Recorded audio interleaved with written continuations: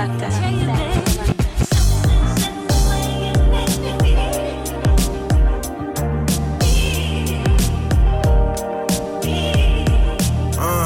opportunity meets preparation, I'm going off like a detonation. I want it all, fuck a reparation. Welcome. I would like to welcome you to another episode of the Unpopular Podcast. This is the man, the myth, the legend, Jalen Hunter. And if you do me a favor, please subscribe to every listening. Please subscribe to every watching. It definitely means a lot to me. For people that's wondering where I was last week, it was my birthday. I appreciate all the people that sent me birthday wishes and happy birthdays and stuff like that. It was my birthday, and I went out of the country. So I didn't bring my laptop. I didn't want to record. I wanted to get away from everything, and I definitely enjoyed myself. So yeah, that is why I did not record last week. And we're here. So I appreciate you guys. We're back, and let's get it. So this happened last week. Juan Soto, the young star of Washington Nationals, was offered a 15-year, $440 million contract. That is the largest contract in MLB history. He was offered that, and he turned it down. First, let me first say this. I know I hear a lot of people killing Juan Soto, talking about, how do you turn down $440 million? I don't know how you turn it down, but I've never seen $440 million. $440 million never been in my face. But Juan Soto turned it down. So what does this mean moving forward? This means a couple things, actually. For Juan Soto, he's betting on himself. He is one of the best young players in all of baseball. We talk about Vladimir for the Blue Jays. We talk about Shohei Ohtani.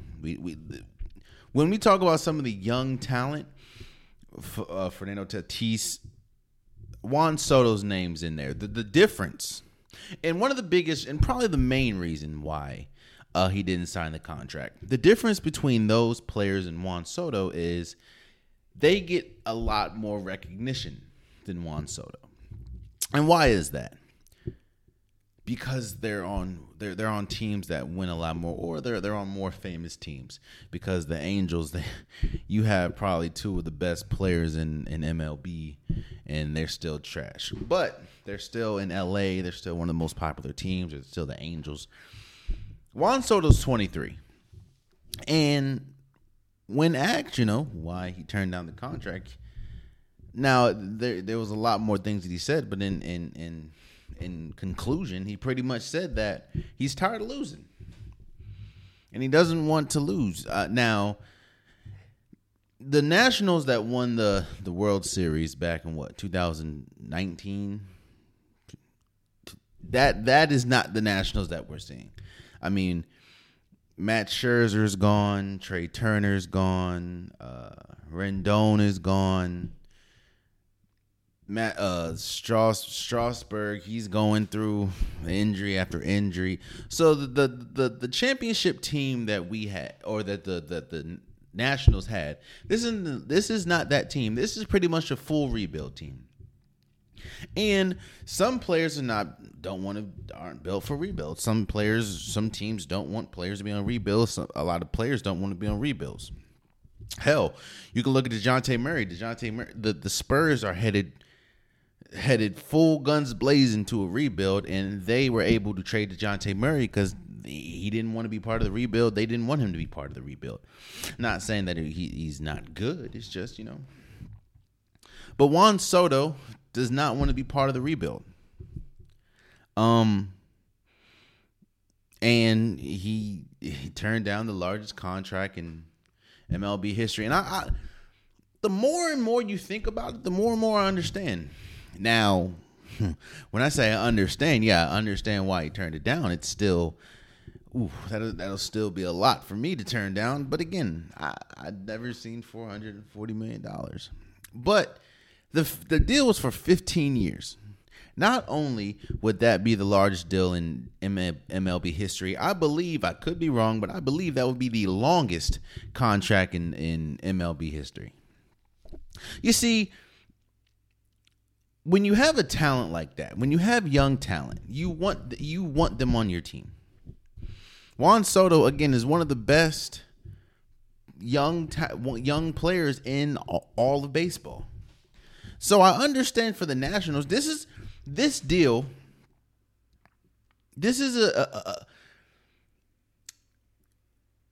a good deal for both sides. Both sides sort of win, sort of. And when I say sort of course, if you're the player, you're seeing the largest deal, as at least money wise, in MLB history. Juan Soto would be the highest paid MLB player ever. But I also understand the deal from the National side. I mean, the Nationals, you want to lock up a player like Juan Soto. I mean, hell, you had Bryce Harper. He's not there anymore. So, of course, you want to lock up a player like Juan Soto for the long term, which is 15 years. Now, I believe Juan Soto is 23 years old. By the end of this contract, he will be 38. Now, I've already talked about this before. I don't understand. I understand it, but I think it's tough. These long contracts. Like, people that sign in 10, 12-year contracts, you don't know what's going to, you don't know what's going to happen tomorrow. Now, I'm not saying sign day-to-day contracts, but what's so wrong by signing a 5-year contract? What's so wrong by signing a 6-year contract? Like, why do you have to sign a 15, a 12, a 13?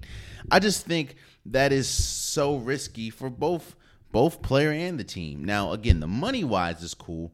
I understand that, you secure a player, so I get the upside. But there's a downside to it as well. Like, and Lord forbid, I don't wish any injury upon anyone. But what if Juan Soto injures himself and can never play again? Now you're strapped to him for 15 years. And for people that haven't been watching this podcast, or people that don't really know about sports like that, or don't know about baseball like that, all of these are fully guaranteed contracts. So whether he can sign tomorrow, blow out his knee, Lord forbid, I do not wish that upon anybody, blow out his knee, you're still paying this man $440 million. But hey, that's a lot of money, but I understand. So now what happens moving forward? For people that don't know the debacle at the Home Run Derby, after Juan Soto turned down the contract, he was supposed to be part of All-Star Weekend, which is, of course, the Home Run Derby. The team, the Nationals, being as petty as they are, was like, no, we're not going to we're not going to charter you. You're not going to use the team plane if you don't even want to be on said team, or you don't even want to sign the long-term contract. So he had to take a commercial flight, which is crazy, and still ended up winning the Home Run Derby. So shouts out to Juan Soto. Look here. Shouts out to the JJ Redick podcast. I think he just had Alex Caruso on. And Alex Caruso said something that I wholeheartedly agree with. And that our players are starting to act like teams. And teams, media, they don't like that in the slightest. You see, what Juan Soto's doing is he's betting on himself. He also understands if a team like the Nationals is willing to give him a 15-year, $440 million contract, that means he's worth that. And he could be worth more for a team that at least for the foreseeable future could use him. Like, if he is inserted into a team, they could win. So he knows he's worth more. So on the outside, it's like, damn, how are you going to turn down a $440 million contract? But in his head, it's like, you offered that to me. That means I'm sure somebody can offer me more. You see, we talk about Kevin Durant. We talk about people signing deals. Kevin Durant signing a 4-year or in the midst of a 4-year deal. I think 1 year into it, he wants to be traded. There's a fear that Bradley Beal and the Washington Wizards. There's a fear that Bradley Beal just signed $250 million contract extension, and a year or two into the deal, he's going to want out. People don't like that. People don't want that. Hell, we heard Adam Silver talk. We hear the commissioner of baseball talk about it. They don't like that, but teams do the same thing. A team can sign you to a sign and trade. They can sign you, and then you may not look as good year 1 or 2. Then they trade you. That's what's happening.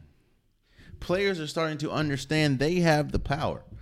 Like who do you think has more power in the situation, the Washington Nationals or Juan Soto? In fact, it's Juan Soto, because now Washington has to trade him. They have to trade him because I think they have about 2 years left on his deal. The last thing, he's not going to be there. He did. I don't know if it's the money. I don't know if it's the years, but he's not going to be there. And now you have to trade him now, because once the one of the biggest reasons why, how am I going to put this? Teams know that that the Nationals have to trade Juan Soto. They know that. However, they also know, or what we do know, is teams are going to give up a haul for Juan Soto. He might, the haul that the Nationals might get for Juan Soto might be the biggest haul in MLB history. And you're asking yourself why? Because if you know that you have to trade somebody, and you know that in 2 years he's going to hit the market, why give up this much? Because in 2 years he's going to hit the market. Meaning, in 2 years, he can decide wherever the hell he want to go. So, while he still has time left in his contract, you give as much as you give so he can be on your team. Then you can negotiate from there. Like, hey, we can give you a contract. What do you want in your contract? How much do you want? You know what I mean? Like, you're hearing teams like the Dodgers or the Cardinals, the Padres, teams like that, the Yankees, teams like that are probably going to try to put their bid in and try to give as much as they can, because you want to make decisions with him on your roster outside of him in free agency. Because if he is free agency, it's fair game. He can go anywhere. So this is an interesting, again, he'll be a free agent in 2024.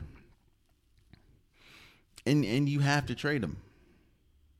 Now, depending on what the Nationals are going to get, you're hearing they want a lot of prospects or players. I don't know, but they can get a lot for Juan Soto. And Juan Soto is one of the best young players in the MLB. So it did happen a week ago, but I did, like I said, I haven't been here, so I wanted to talk about it. But yeah, a lot of people ask me, as a Nationals fan, how do you feel? I understand what's going on. I'm a regional fan. You know what I'm saying? I'm from the DMV, so I'm from Maryland. Of course I root for all the Maryland teams.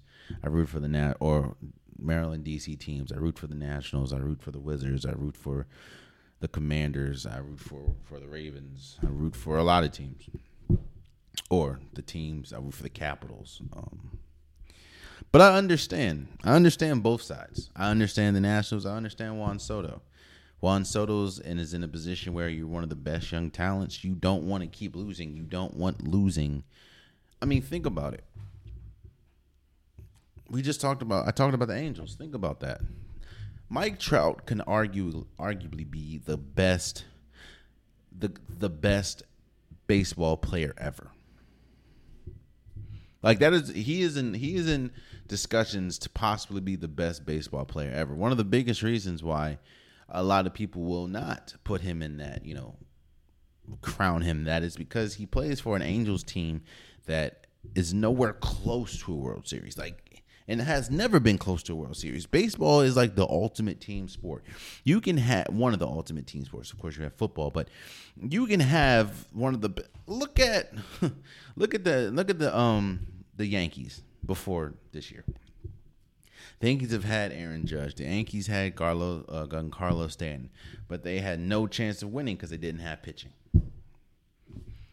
There's so much that has to go right. You can be the best team. You can have the best pitching in all of baseball, but if you have no bullpen, then it's over with. So I understand. Juan Soto's side. You don't want to keep losing. You don't want to be on a losing team. And I also understand the National side. Why would we want to give? Why? Of course, we want to lock up a player like Juan Soto. Hell, they were okay with letting go Bryce Harper, who won a MVP with the Nationals and won shortly after I think 2 years after he left the Nationals. They were able to they were okay with letting Bryce Harper walk because they had Juan Soto. So I understand it. I'm curious to see, what's going to happen. So let's move forward. And speaking of contracts, let's move over to football a little bit. So Kyler Murray finally got a contract, done with the Cardinals. And, he signs a $230 million contract. But it's not the fact that he signed the contract that's making waves right now. It is what is in his contract. And what is in his contract, one of the stipulations for the contract is you must do 4 hours of independent studies on his own time. That's inside the contract. Now, one of the biggest reasons why this is making headline upon headline is this. You don't hear about this. You never hear about this. Not hear about this. This doesn't happen. This is a lot of people that are in the NFL, a lot of people that are, around the NFL. They've never heard of something like this. How are you going to, you're in the contract, you're making someone do extra work. Now, this situation reminds me of a lot of things. Now, I was wondering why it was taking so long and why there was such an impasse with Kyler Murray's contract. I mean, the Cardinals were one of the best teams last year. Kyler Murray was one of the biggest reasons for that. I was wondering why they were having such a tough time getting a contract done. Then I remembered a couple things. I remembered the reputation that Kyler Murray has kind of developed as sort of a diva type reputation. He does. I'm not saying he runs away from the work, but he does. He's a supremely talented player, but he does the bare minimum as far as off. That's now. I don't know. This is just the reputation that he's built. A diva is about him. He doesn't really put in the work outside of the actual work. And then I remembered an interview that he did where he said football comes to him, it comes to him over time. Like he doesn't feel like he needs to watch film all the time because it just comes to him. He's just that talented. So it's all starting to come together. Now I understand why the Cardinals was hesitant to give him the contract. Now I understand why every single year the Cardinals start off great. Kyler Murray's an MVP discussion. The Cardinals start off great. And it's usually towards the late middle, early end of the season where they just start plummeting, which exactly is what we saw again this year. It's like teams are figuring them out. And I get it now. You see, if you want something, right, you can't make someone do something they don't want to do. You can't make someone do something that is not in them to do.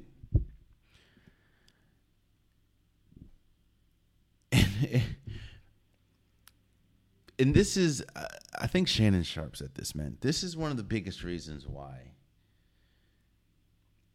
sometimes it's not always the offensive line. Sometimes it's the your team is so the NFL in football. Your team is so strapped to your quarterback. It's not even funny.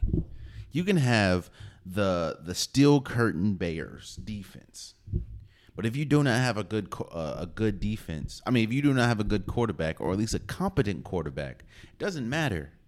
You're not winning anything. Hell, Aaron Darnold is unanimously regarded as the best defensive player in football. In fact, there's a lot of people, and there's a lot of sites, a lot of insiders, a lot of GMs. There's a lot of people in the NFL world that think that Aaron Darnold is the best player, period, in football. There's a lot of people that think Aaron Darnold could possibly be the greatest defensive player the league has ever seen, and this is the same league that saw Reggie White, the same league that saw Lawrence Taylor, the same league that saw J.J. Watt in his prime, Deion Sanders. There's people that say that Aaron Donald is the best defensive player ever. Yet and still, the 1 year he won a ring, which of course was last year, was the year that he had arguably a top 10 quarterback in Matthew Stafford. So I was wondering, why do the Cardinals always fall short? And it's not always you want to blame the offensive line. You want to blame the running back. You want to blame the wide receiver. Sometimes it is the quarterback. This is crazy that you have to put this in a contract that you're paying someone $230 million. That you have to put in the contract, you have to watch film independently for 4 hours a week. Now, I'm not an NFL player. I'm not going to claim that I know what it's like to be an NFL player. I played football 1 year of my life. But I do know what it's like to be a basketball player. I played college basketball. I played high school basketball. I played middle school basketball. I do know what it's like to be a basketball player. And I do understand what it's like to watch film.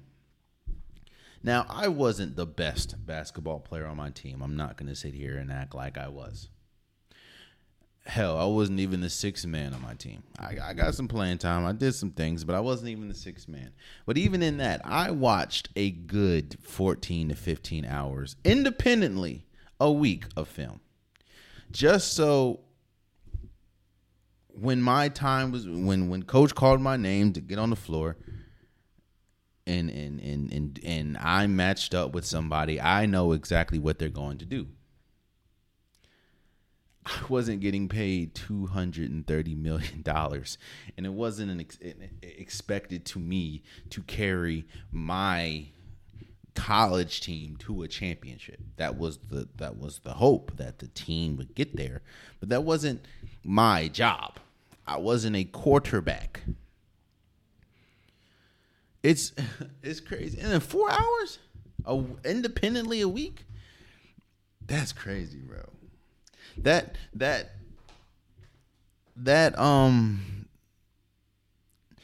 just confirms a lot of the stories, a lot of the diva stories, a lot of, it's mainly Kyler, and he doesn't really put in much work.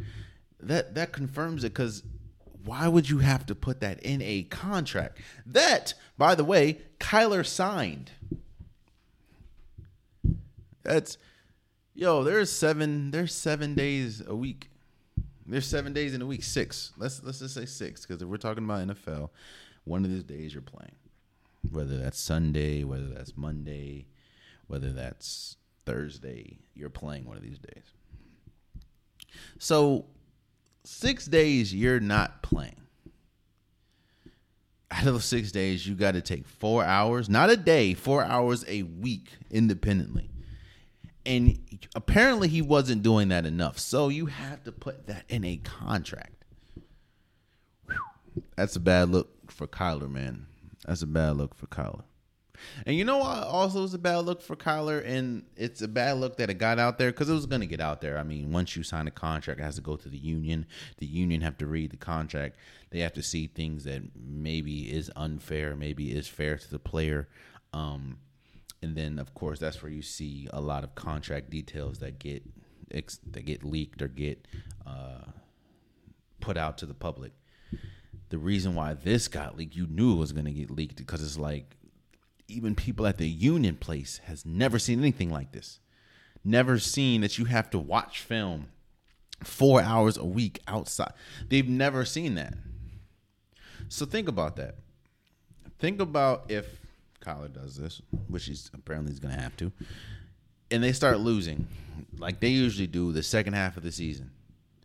Then you're going to have his own teammates look at him like, damn, Kyler, did you watch film for 4 hours this week? Because how did you not know that blitz was coming? How did you not know where to put us? How did you not know which way the defense was going to come at you or how the defense was covered? Or how did you miss that? Or how was that interception an interception? You know what I'm saying? Like they're going to, it's going to be, that's crazy, man.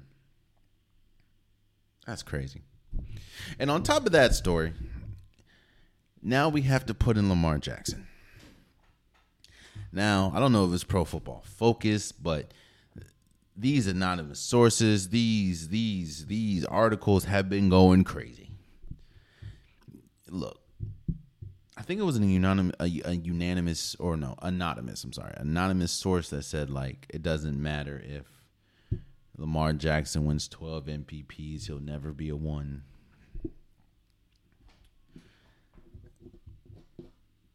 They also said that Patrick Mahomes is a tier 2 quarterback, by the way.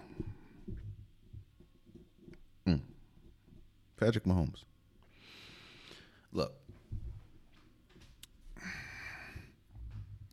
When we talked about the Rudy Gobert trade, we talked about teams setting the market. And there's some times where, contracts or a bad team will set the market. And I was questioning, why are you letting a team like the Timberwolves, who hasn't won anything since or hasn't been to the playoffs, I think since like 2003 or something. Why are you letting a team like that dictate the market? Why is a Rudy Gobert trade where you clearly see that a team gave up way more than they were supposed to? How is that now dictating the market? Which you can kind of see it is. I mean, you have the Jazz asking for 6 first-round picks for Donovan Mitchell.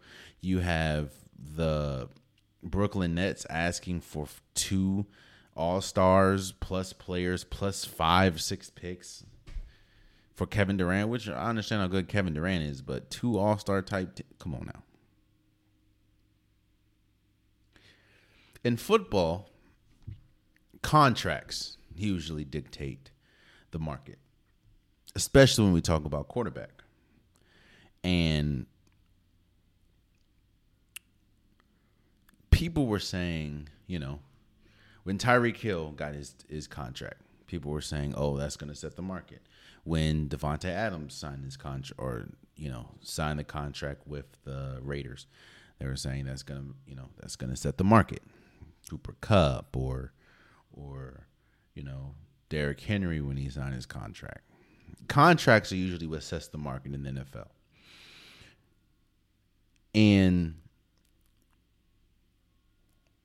sometimes, like the Patrick Mahomes, I think it's 10 years, $500 million.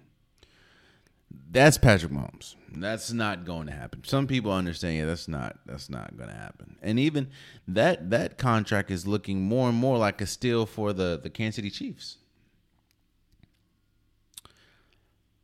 But I talk about that, and I talk about Lamar Jackson in conjunction with this Kyler Murray contract, excuse me, because Kyler Murray just got $230 million.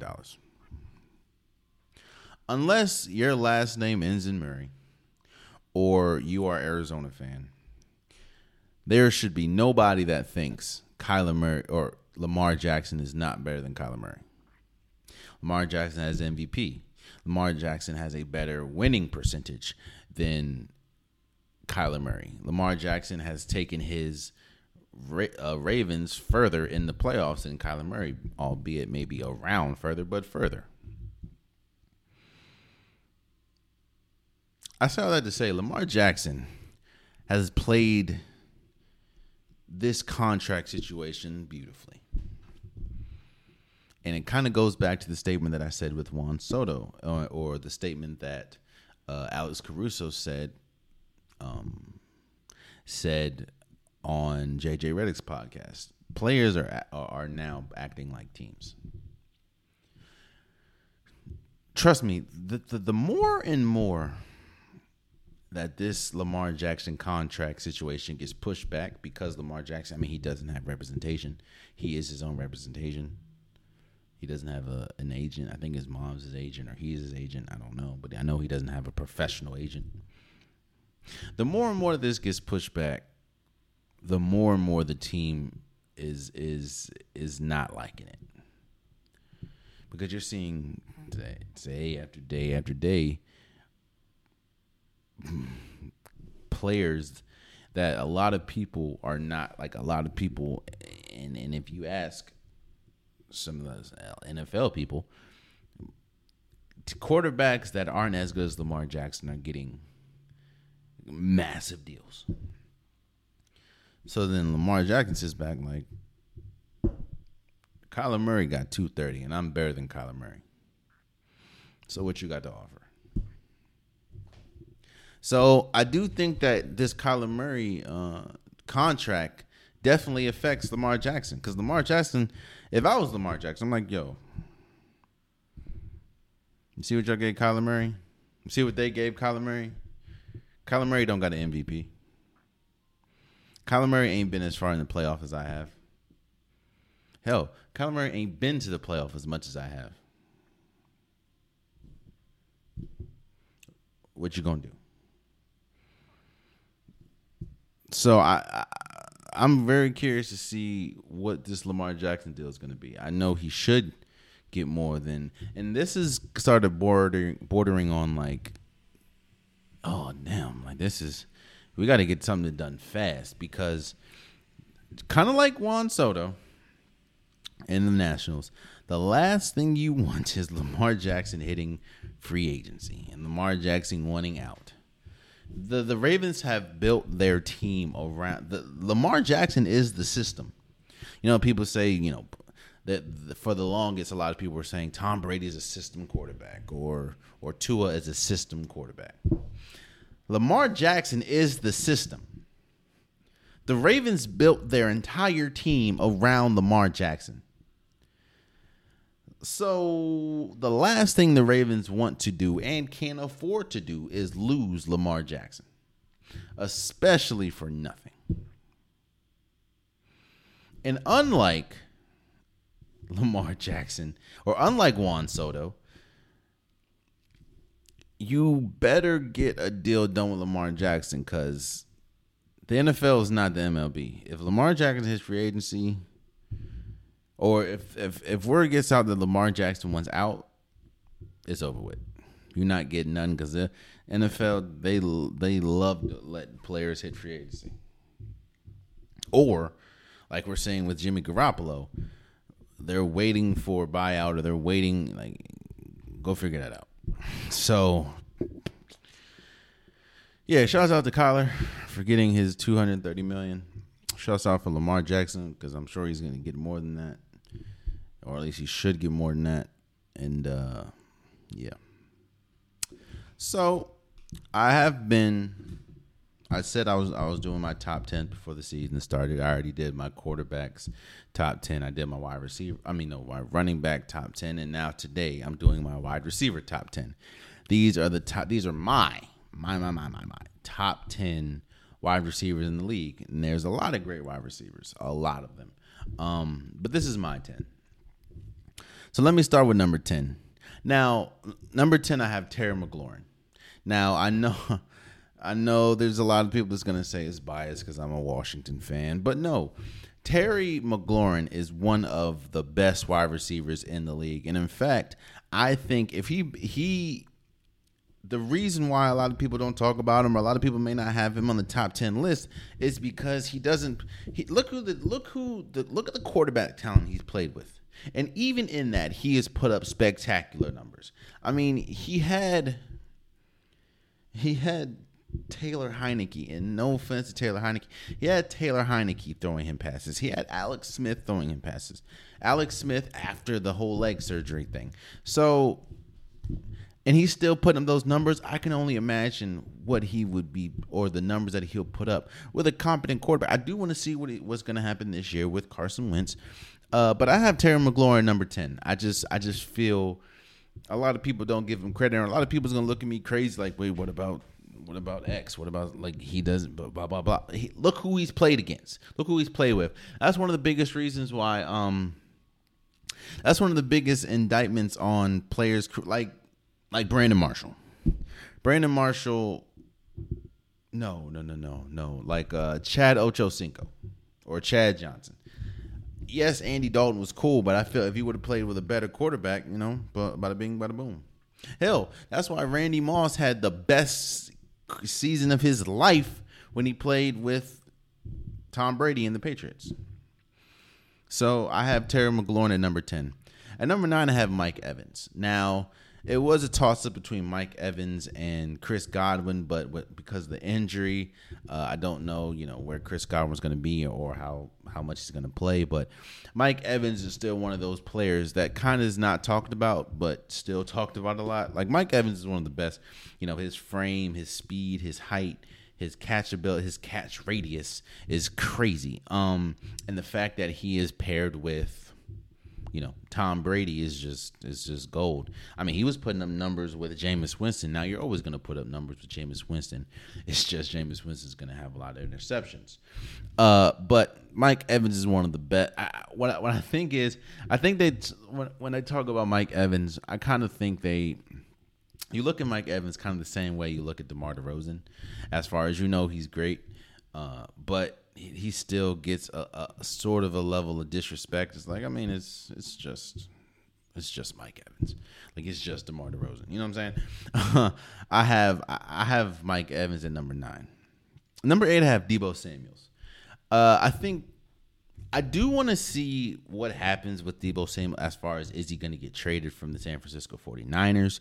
If he does get traded, what team will he go to? Or if he stays with the 49ers, are they going to do what he's asking as far as, new contract? Or allow him... See, the thing that's hurting Deebo Samuel, which he understands, is while it's good to be a dual threat as far as, you can play running back position, or you can play the running back position, you can play the wide receiver position, that takes a toll on your body.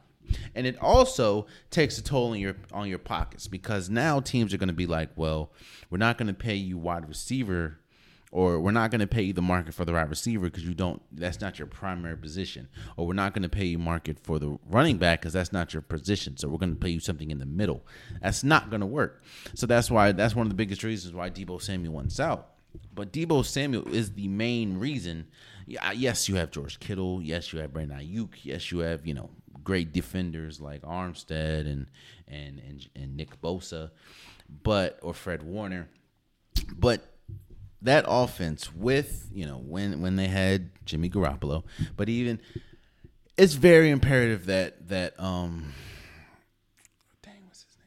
Trey Lance has Deebo Samuels, because Deebo Samuels is one of the best wide receivers in the league, and with his breakaway ability, with his speed, it's imperative that he has him. And I have Deebo Samuels as number 8. Number 7, I have Justin Jefferson. For some reason, let me not say for some reason, I'm not going to disrespect Justin Jefferson. A lot of people have Justin Jefferson in their top 3, top 4, which I get. His talent warrants him. But I just think that other people's talent is a little more. Justin Jefferson is great. He just plays on a team that doesn't get a lot of wins or recognition, which is, of course, Minnesota. And, of course, when you're playing with Kirk Cousins and playing alongside Adam Thielen, it's going to take away some of your shine. But Justin Jefferson is one of the best. He's one of the most, has some of the best hands in the league. He's one of the most reliable wide receivers, especially when you're playing alongside someone like Kirk Cousins, who may not have the most he has some accuracy questions, and especially in big games, he has some less than desirable numbers. I understand Justin Jefferson. I understand why, and I have Justin Jefferson at number 7. I do think that if he played with like a Patrick Mahomes or he played with like an Aaron Rodgers, he could arguably be number 1. That's how good he is. But because he plays with Kirk Cousins, I put him at number 7. Number 6, which you can kind of flip number 6 and number 7, depends on given Sunday, is Ja'Marr Chase. Now, yes, I understand Ja'Marr Chase. This will be his second year. But look at what we saw from Ja'Marr Chase his first year, playing alongside great wide receivers like T. Higgins and Tyler Boyd. He was the standout. He was the clear-cut star for that team. And playing alongside Joe Burrow, that Joe Burrow Ja'Marr Chase connection was one of the biggest reasons why the Cincinnati Bengals even made it to the Super Bowl. I mean, do you remember when he destroyed the Ravens? I think the Ravens single covered him the whole game. He had like 250 yards. It was bad. Ja'Marr Chase is tough. With his speed after catch is crazy, and his elusiveness after catch is crazy. He reminds me of pre-first injury Odell Beckham Jr. outside the spectacular catches, but his breakaway speed, it's crazy. I have Ja'Marr Chase at number 6. Number 5, and a wide receiver that doesn't get talked about enough, in my opinion, is Stephon Diggs. Stephon Diggs, to me, there's a clear-cut correlation to when Josh Allen got Stephon Diggs, how much better he got. There is something to be said when a quarterback has a reliable number 1. That's why, in my opinion, Kyler Murray got a lot better when you have a player like, I don't know, DeAndre Hopkins. That's why you saw the correlation of Dak Prescott got a lot better when he had Amari Cooper. There's something to be said about that, and there's a correlation. And I think Stephon Diggs is one of the best wide receivers in the league. His route running is, and he's so reliable. Like he has one of the best hands in the league. Justin Jefferson has great route running as well, but I have Stephon Diggs at number 5. When you look at Stephon Diggs, one of the biggest compliments that you can give him is look how good Josh Allen is now. Not saying that Stephon Diggs made Josh Allen, but there is a huge correlation to Josh Allen's success with or without Stephon Diggs. So that's Stephon Diggs number 5. Number 4, I have Tyreek Hill. I mean, he's the fastest wide receiver in the league by far. It is very interesting. I do want to see what the Dolphins look like with Tyreek Hill, seeing as, now you have Tyreek Hill, you have Jalen Waddle, you have some speed receivers, Mike Gesicki, Mike Gesicki. You also have, of course, Tua Tagovailoa. I do want to see how that goes. I also want to see what the Chiefs look like without Tyreek Hill. You did bring in, Juju Smith-Schuster. You brought in Marquez Valdes-Scantling, which are great players, of course, or good players, but they're not Tyreek Hill. So I do want to see that. But Tyreek Hill, I mean, you're the fastest. He's the fastest player in the league, hands down. Fastest player in the league. His breakaway speed is almost Olympic like. That's how good he is. Not almost, probably is Olympic like. And you know how great he is when a lot of people don't even, which is crazy to me, but a lot of people don't even have the Kansas City Chiefs going to the playoffs because they lost Tyreek Hill. That's how crazy it is. So I have Tyreek Hill at number 4. Number 3, I have DeAndre Hopkins. Now, the biggest reason why I have DeAndre Hopkins at number 3 is because he's going to miss like 6 games due to he was injured a lot last year, and or injured towards the end of the season last year, and he's going to miss due to, the anti-drug thing. He is going to miss 6 games. Now, if DeAndre Hopkins is perfectly healthy, if DeAndre Hopkins wasn't going to miss 6 games, I would have DeAndre Hopkins battling for number 1. That's how good DeAndre Hopkins is. Just like we talked about with the how good Stephon Diggs, how good Josh Allen was with Stephon Diggs. You can make the same exact argument with Kyler Murray. In fact, it is proven that when Kyler Murray is 10 times better a quarterback when DeAndre Hopkins is playing. In fact, they've lost more games with DeAndre Hopkins not playing, and Kyler Murray has way more interceptions with DeAndre Hopkins not playing than they do with him playing. That's, again, the only reason why I have him third is because he's missing 6 games and he had an injury last year. That's about it. DeAndre Hopkins is the total package. He's great. He's great. If it wasn't for all that, he'd probably be number 1, maybe number 2. But I have him number 3. Number 2, I have Cooper Kupp. Look, I have been one of the people that has tried to diminish. I'm not going to say diminish. I'll say diminish. Tried to diminish what Cooper Kupp has done or what Cooper Kupp has been doing.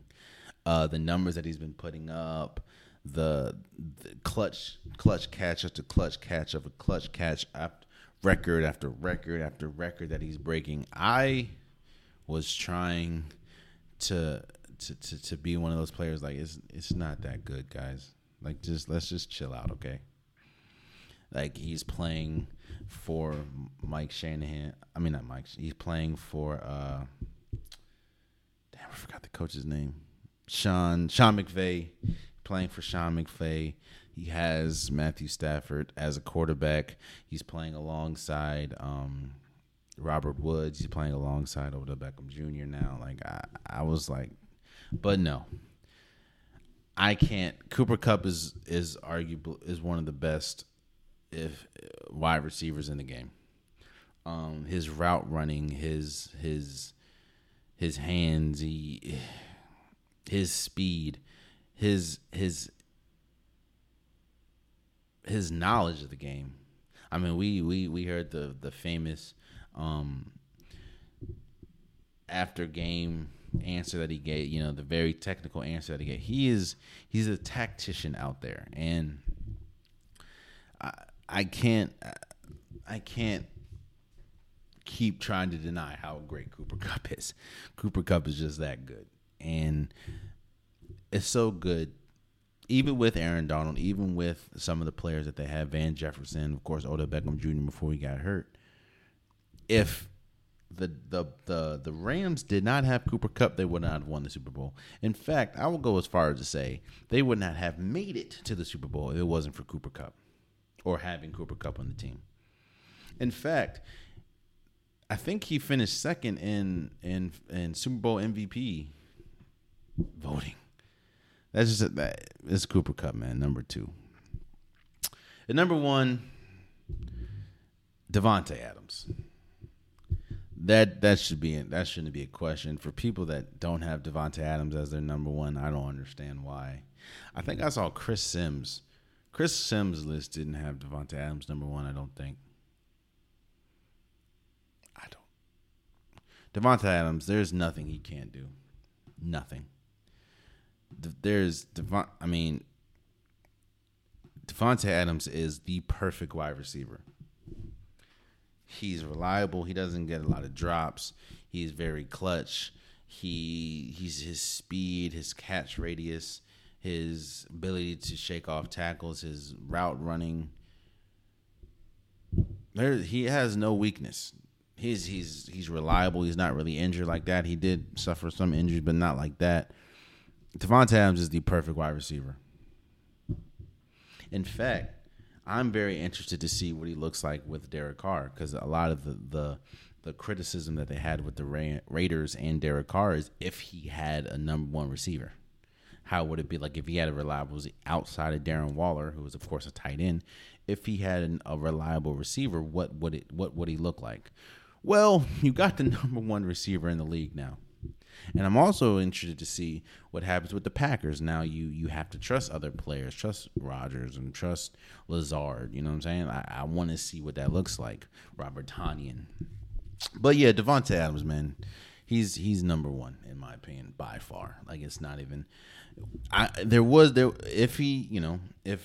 If he wasn't suspended, if he wasn't hurt, there would be a very tight race, in my opinion, for number one between Devontae Adams and DeAndre Hopkins. But right now, from what I've seen this last year and the last 2 years, yeah, I'll give it to Devontae Adams. So I have Terry McLaurin, Mike Evans, going from 10 to 1. Terry McLaurin, Mike Evans, Deebo Samuels, Justin Jefferson. Number 6, I have Jamar Chase, Stephon Diggs, Tyreek Hill, DeAndre Hopkins, Cooper Kupp, and Devontae Adams. That's my top 10 wide receivers. Maybe next episode I'll probably tackle the tight ends. And that's my top 10 wide receiver list. I understand people's like, where's Amari Cooper? Where is CeeDee Lamb? They're not on my list. That's just how it is. T. Higgins could have been on this list. They just didn't. They didn't crack my list. So, yeah. Let me know what your list is, and we'll talk about it. Put in the comments. We'll talk about it. So, Summer League ended. NBA Summer League that ended, and I just wanted. There's some takeaways that I have. First and foremost, the top 5 picks look NBA ready. Now, yes, I understand that Jaden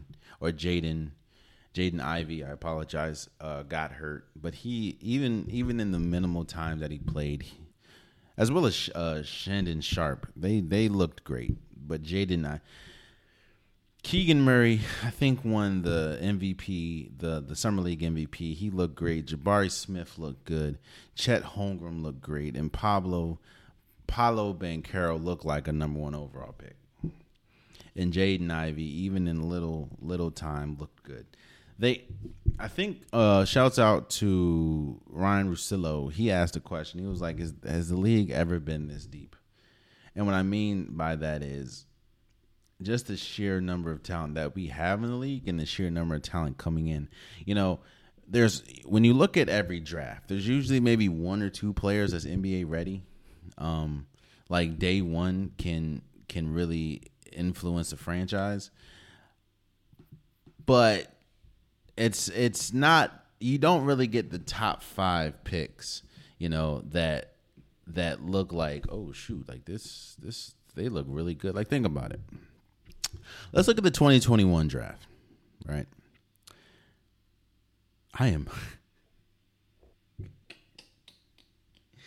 I was about to try to make a whole point, and I was hella wrong. Think about that.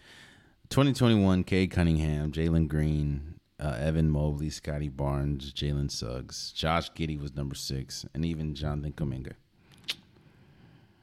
So maybe these last two draft, but it's very rare that you get the top 4 or 5 to be NBA ready and to be like you can plug them in and they can be game changers day one.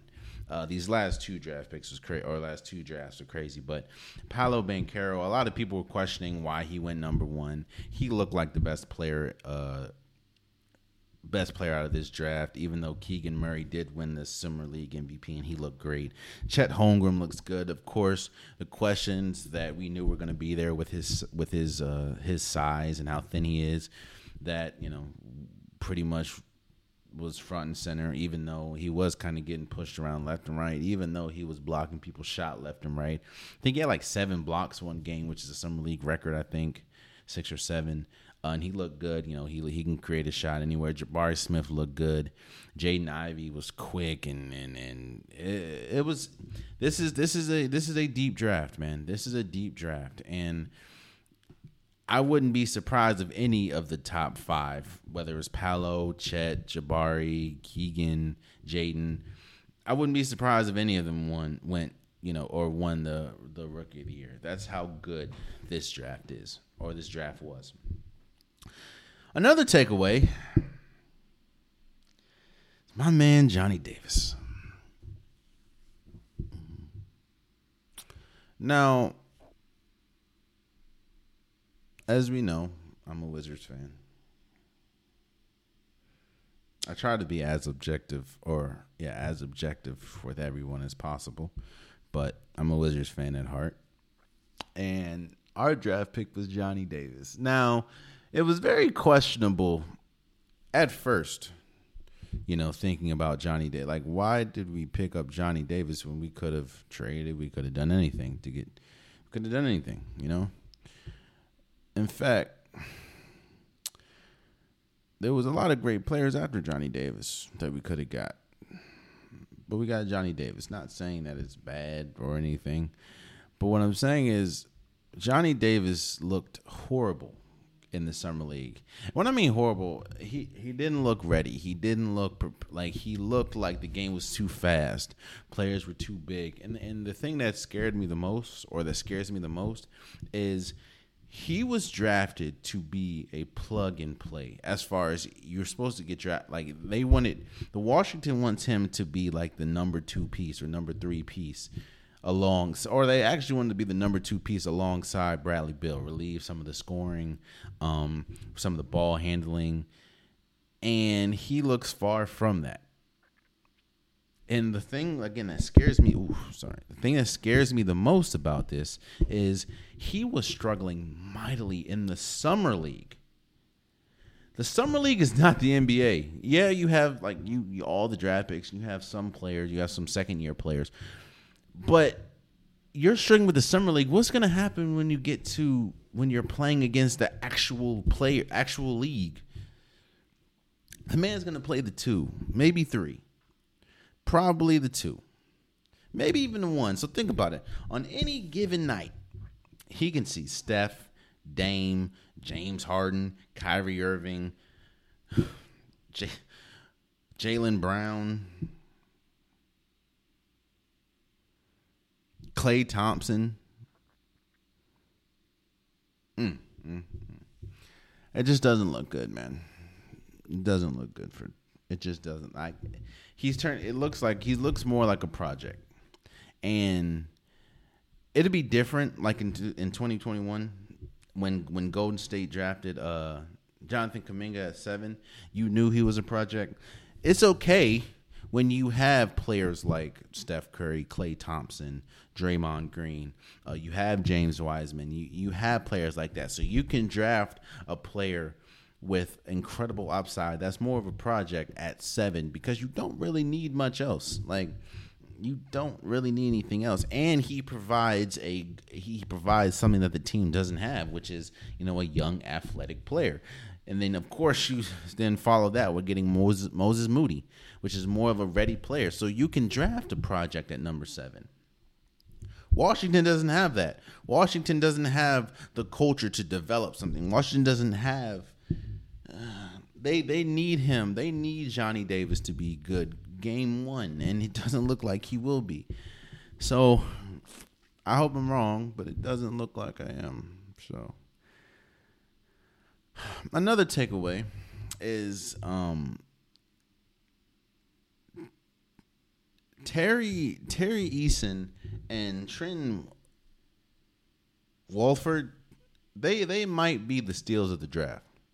Now, Terry Eason, he made he was drafted, of course, to the Rockets, made the Summer League second team or first team, and Trenton Walford made the second team, of course, for Portland. They look like they can arguably be the steal of the drafts. I don't know yet. Not saying I don't think they'll win Rookie of the Year or anything, but I do think that Terry Eason is gonna if he can take what he did in the summer league and take it to the actual team, he's gonna be great. Trenton Walford. Portland's gonna need him.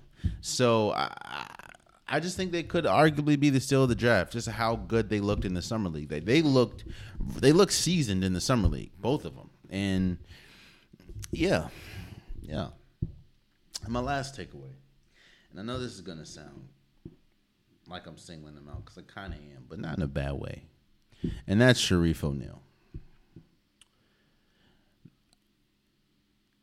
There was already questions as to why he was coming out early. I understand, seeing as though he had little to no success at LSU.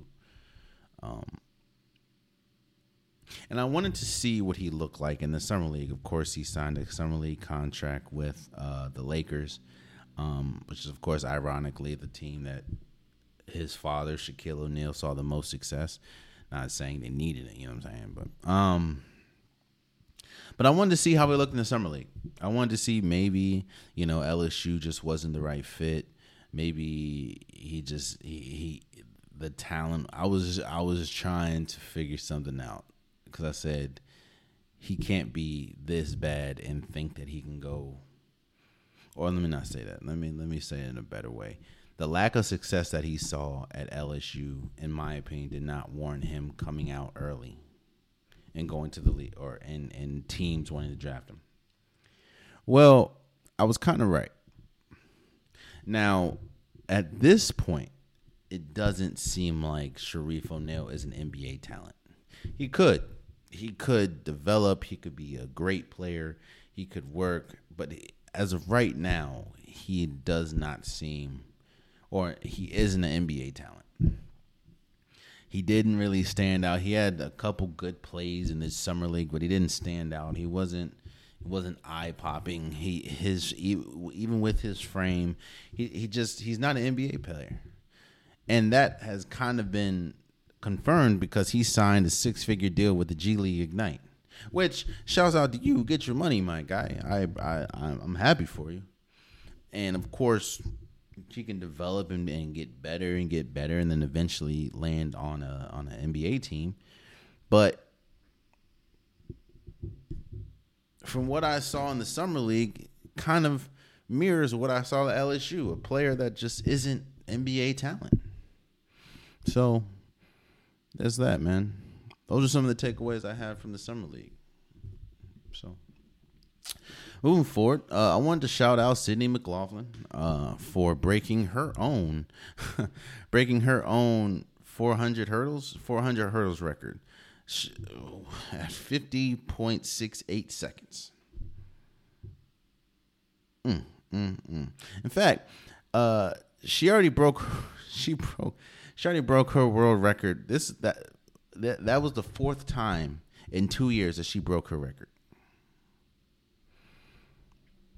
You see, Olympics has some marquee sports. Not saying all the sports aren't important, but track and field or track, the hurdles, the 400, the relays, those are always big. When we talk about Winter Olympics, the half pipe, the snowboarding, of course, Summer Olympics. You have, is it summer or winter? I think Winter Olympics also because it's inside. You have NBA or basketball.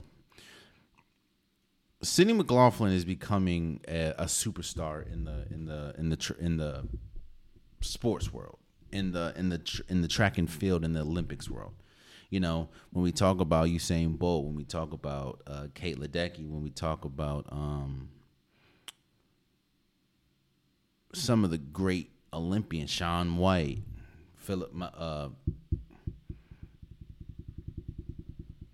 Kobe, Carmelo, since he has four gold medals. Sydney McLaughlin she's one of the fastest women of all time. I think she's only 22 or 20, or maybe 24, or something like that. She's one of the fastest women of all time. She's already she broke a record again, the 4th time in 2 years. You know how fast that was? The second place person was 52.28. Now I understand 50.68 and 52.28 doesn't, or 0.27 doesn't sound like a lot, but it is leaps and bounds. Like it is almost a country mile wide. And when we talk about track and field, Yeah, man. Shouts out to Sydney McLaughlin, man. She definitely deserves it, man. She is one of the fastest women of all time. Shouts out to you. And shouts out for winning gold, breaking your own record. And I think that she helped Team USA as well stun the Jamaicans in the relay as well. So shouts out. And I think Jamaicans took silver and Americans took gold. So shouts out to her. Damn, she fast. And lastly, before we go, man, Liz Cambage, man. I don't know what's going on. I only know what's being told to us. And the latest report is Liz Cambage has quit on the LA Sparks. She and the team have agreed to a contract divorce, and she wants out. Now, again, I don't know what's going on. I'm not an insider. I don't know. But there is something to be said, man. We talk about Kyrie, right? And we talk about how it didn't work in Cleveland, how it didn't work in Boston, how it didn't work or it's not really working in Brooklyn. And there's some accountability that you have to take for that, you know? Again, I don't know what's happening. I don't know what's going on. But I do know that it didn't work for the Dallas. It didn't work in Dallas. It didn't work in Las Vegas. And granted, she's a very good talent. She's one of the best talent in the league. But when you have a team that has Kelsey Plum, that has Asia Wilson, that had Liz Cambage, that had Jackie, when you have those players and you still don't win, and then now you go to the Sparks that has the Nabumike sisters, that has Liz Cambage, that got Lexi Brown, and again, I don't know what's going on, but I do know that there is some accountability that needs to be had, and this is yet another failed situation for Liz Cambage. And we do know, not to mention Australia. Jesus Christ. The Australia team doesn't even want her because some of the wild things she said about the Nigerian team, which, by the way, she's playing with Nigerians. And the Nabumike sisters. So there's some accountability that needs to be had. Again, I don't know. I'm going to continue to say I don't know because I don't know until more things come out. But this is yet another team where it didn't work for Liz Cambage. And she's a supremely talented person. But yet another team didn't work. At some point, sometimes you got to look in the mirror. And there you have it, man. That's been today's episode of the Unpopular Podcast. I keep hitting this mic. Lord Jesus. I appreciate you guys. If you want a Popular Podcast shirt, hoodie, sweater, long sleeve, joggers, the link is in the description below. At multiple different colors, multiple different designs. Go support the Unpopular Podcast store. Go get your merch today. Hey, I think it looks good. Do what you got to do. Also, please subscribe to wherever you're listening. Please subscribe to wherever you're watching. I'm trying to get the algorithms going, and I can't do it without you guys. And comment, share, like, subscribe, tell a friend to tell a friend. It definitely means a lot to me. And until next time, much love.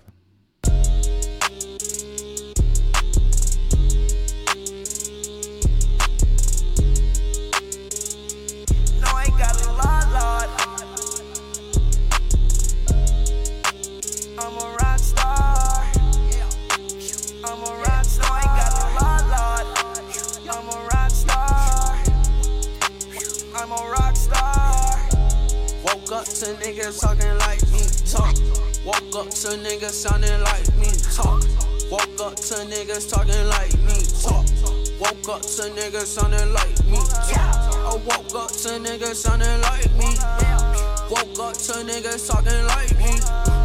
Woke up to niggas sounding like me. Woke up to niggas talking like me. Oh, I think they like me. Yeah, they like me. Diamonds on me, ice cream. Oh, that's lightly. My Draco bitch is spitely. Diamonds on me, bite. I heard these niggas wanna fight me. Meet me at my next show, but you better bring a pipe. We ain't fighting. I think she like me, exciting. So exciting. Fuck me. Benny cool, I'm riding with a Dodger. Fuck. I just spent 100 on my watch piece. Fuck. I done fell in love with a Dodger. Fuck. She just wanna fuck me for my clouds. Fuck. Bitch, I'm off the lean, I crashed the Audi.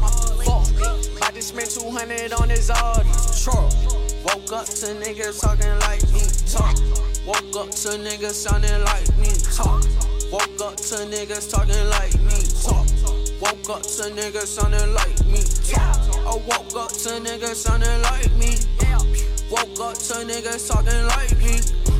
Woke up to niggas sounding like me. Woke up to niggas talking like me. Oh, I think they like me. Yup, in my white tee. No, baby, smoke so much, don't need some vice. Dion nigga don't like me, but I just like me. Fucked all of y'all bitches, so they parties don't invite me. That bitch that you wifing, she so trifling. I've been getting money, so don't nothing really excite me. Cardi put a 6 and a 4 of the right lane. Damn that boy, asking for some more, like the Sprite clean. Yeah, that's that dirty. That's that dirty. That girl all up in my face like she ain't try to swerve me. These boys all up in my lane, I swear they keep on merging. No, I cannot see a lane, cause my Rolls Royce got curtains. Woke up to niggas talking like me. Talk. Woke up to niggas sounding like me. Talk. Woke up to niggas talking like me. Talk. Woke up to niggas sounding like me. Talk. I woke up to niggas sounding like me. Woke up to niggas talking like me. Woke up to niggas sounding like me. Woke up to niggas talking like me. Boy, I think they like me. Then she like me. That bitch want to indict me. Ooh, she can't find me. I'm like, dirty up the Sprite, please. With some ice, with pop beans and like the ceiling. Ooh, sand purse, Molly, we got hella things. I'm in love with the guac, gave it a wedding ring. And that's why I had these stops before I got the fame. And that's why I had the guac before I got the chain. I'm in Boston with Perus and I don't even bang. Shout out G, we ain't your L, yo hold at the game. Oh, shout out GG, that's my boo, she know that I claim. Shooting at these niggas like I'm in the pain. Woke up like this. Woke up to niggas talking like me. Talk. Woke up to niggas sounding like me. Talk. Woke up to niggas talking like me. Talk. Woke up to niggas sounding like me. Talk. I woke up to niggas sounding like me. Woke up to niggas talking like me. Woke up to niggas sounding like me. Woke up to niggas talking